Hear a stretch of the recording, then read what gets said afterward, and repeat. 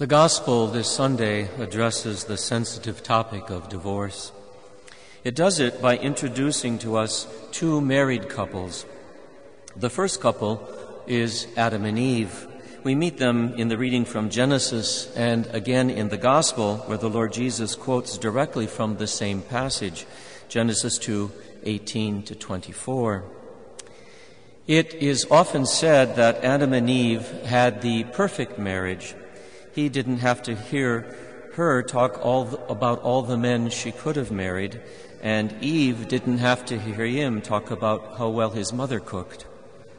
We'll meet the second couple in a few minutes. They will be an example of what every married couple knows from their own experience, that the ideal marriage only exists in bridal magazines, just like the ideal monastery exists only in glossy vocation brochures. Groucho Marx said that marriage is the chief cause of divorce. When the Pharisees asked Christ about divorce, they're not interested in what causes it. Marx signals that they wanted to test Jesus. This is a hint that there's something else going on in the passage than an argument about the correct legal interpretation of Torah. What they're looking for is a way to catch Jesus in politically incorrect speech. They were aware, even if we are not, that the other couple behind the story, Herod Antipas and his wife Herodias, linger large. They were a famous couple, or really the word should be infamous, because of their irregular marriage. Herod fell in love with Herodias the moment he met her. He was visiting his brother Philip. So he divorced his first wife, an Arabian princess, and promptly married Herodias. The problem was that Herodias was Philip's wife, his brother. This meant that she became Herod's wife and his sister-in-law all at the same time. But wait, it gets even better. There was another complication.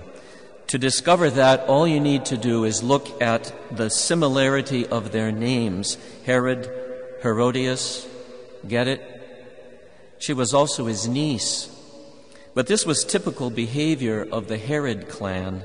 They could have had their own soap opera if TV were available in the first century.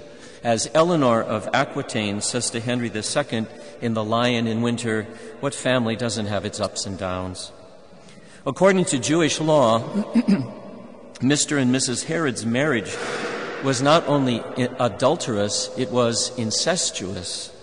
First century Jews felt the same way about incest that 21st century Americans do. But they used different categories to describe it. They said it was behavior worthy of only a pagan. Trouble was, who was going to point this out to Israel's most famous and dangerous dysfunctional family? John the Baptist tried it 6 chapters earlier in Mark and was beheaded for his trouble. So the Pharisees' question about divorce has a sharp political edge which betrays darker motives. It's an early example of the politics of personal destruction. But theirs is not the only agenda operating in the passage. The other one belongs to St. Mark. And we can retrieve that agenda by asking a simple question.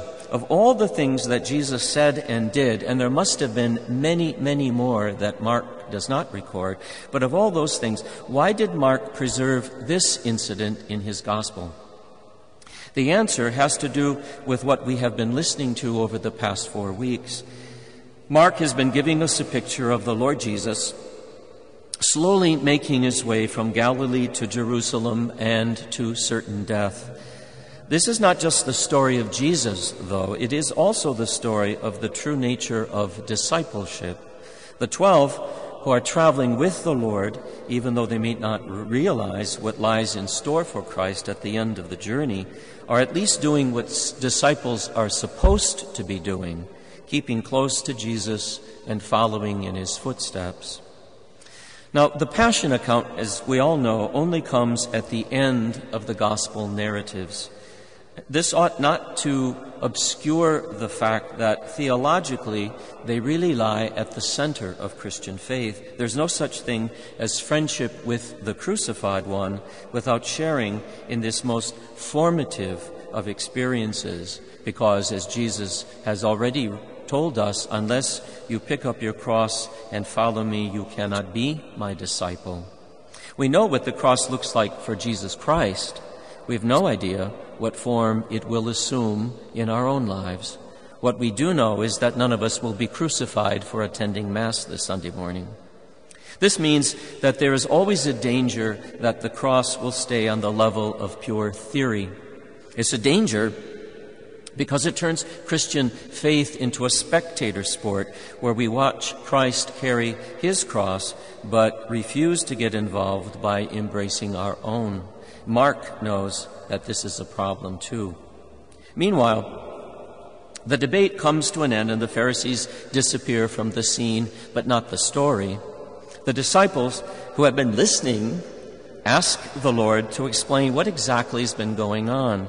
He tells them that the most intimate of human experiences, the union between a woman and a man, also leads to the cross, because it demands the giving of oneself in love and self-denial within the bonds of the union of marriage. The concession for divorce, he says, that Moses allowed in Deuteronomy was made to human selfishness. But it is diametrically opposed to God's design for men and women from the beginning. The beginning is Genesis. Jesus' teaching is so clearly anti-divorce that some have wondered if he realized how hard it would be in a culture like ours to stay with one partner 10, 20, 30, or 50 years or more. You know as well as I do that there are few supports for this kind of commitment in a consumer society where today's novelties become tomorrow's rejects. Increasingly, we lack the vocabulary even to describe commitment because our moral choices are based on feelings rather than on reason and truth.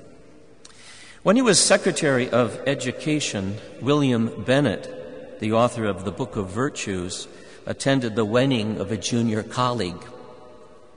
The couple, in their marriage vows, promised to remain together, quote, as long as love shall last, close quote. For a wedding gift, Bennett gave the newlyweds a case of paper plates. The fact that nearly every one out of every two marriages ends in divorce is not a judgment on the couple, but on us. We Catholics have helped shape the culture that has lost its moral compass. The culture that has made fidelity difficult. As hard as the gospel may be, we have no choice but to preach it faithfully. But neither may we judge our brothers and sisters who are divorced and remarried and place an added burden of guilt and shame on their shoulders, because this too is faithfulness to the gospel.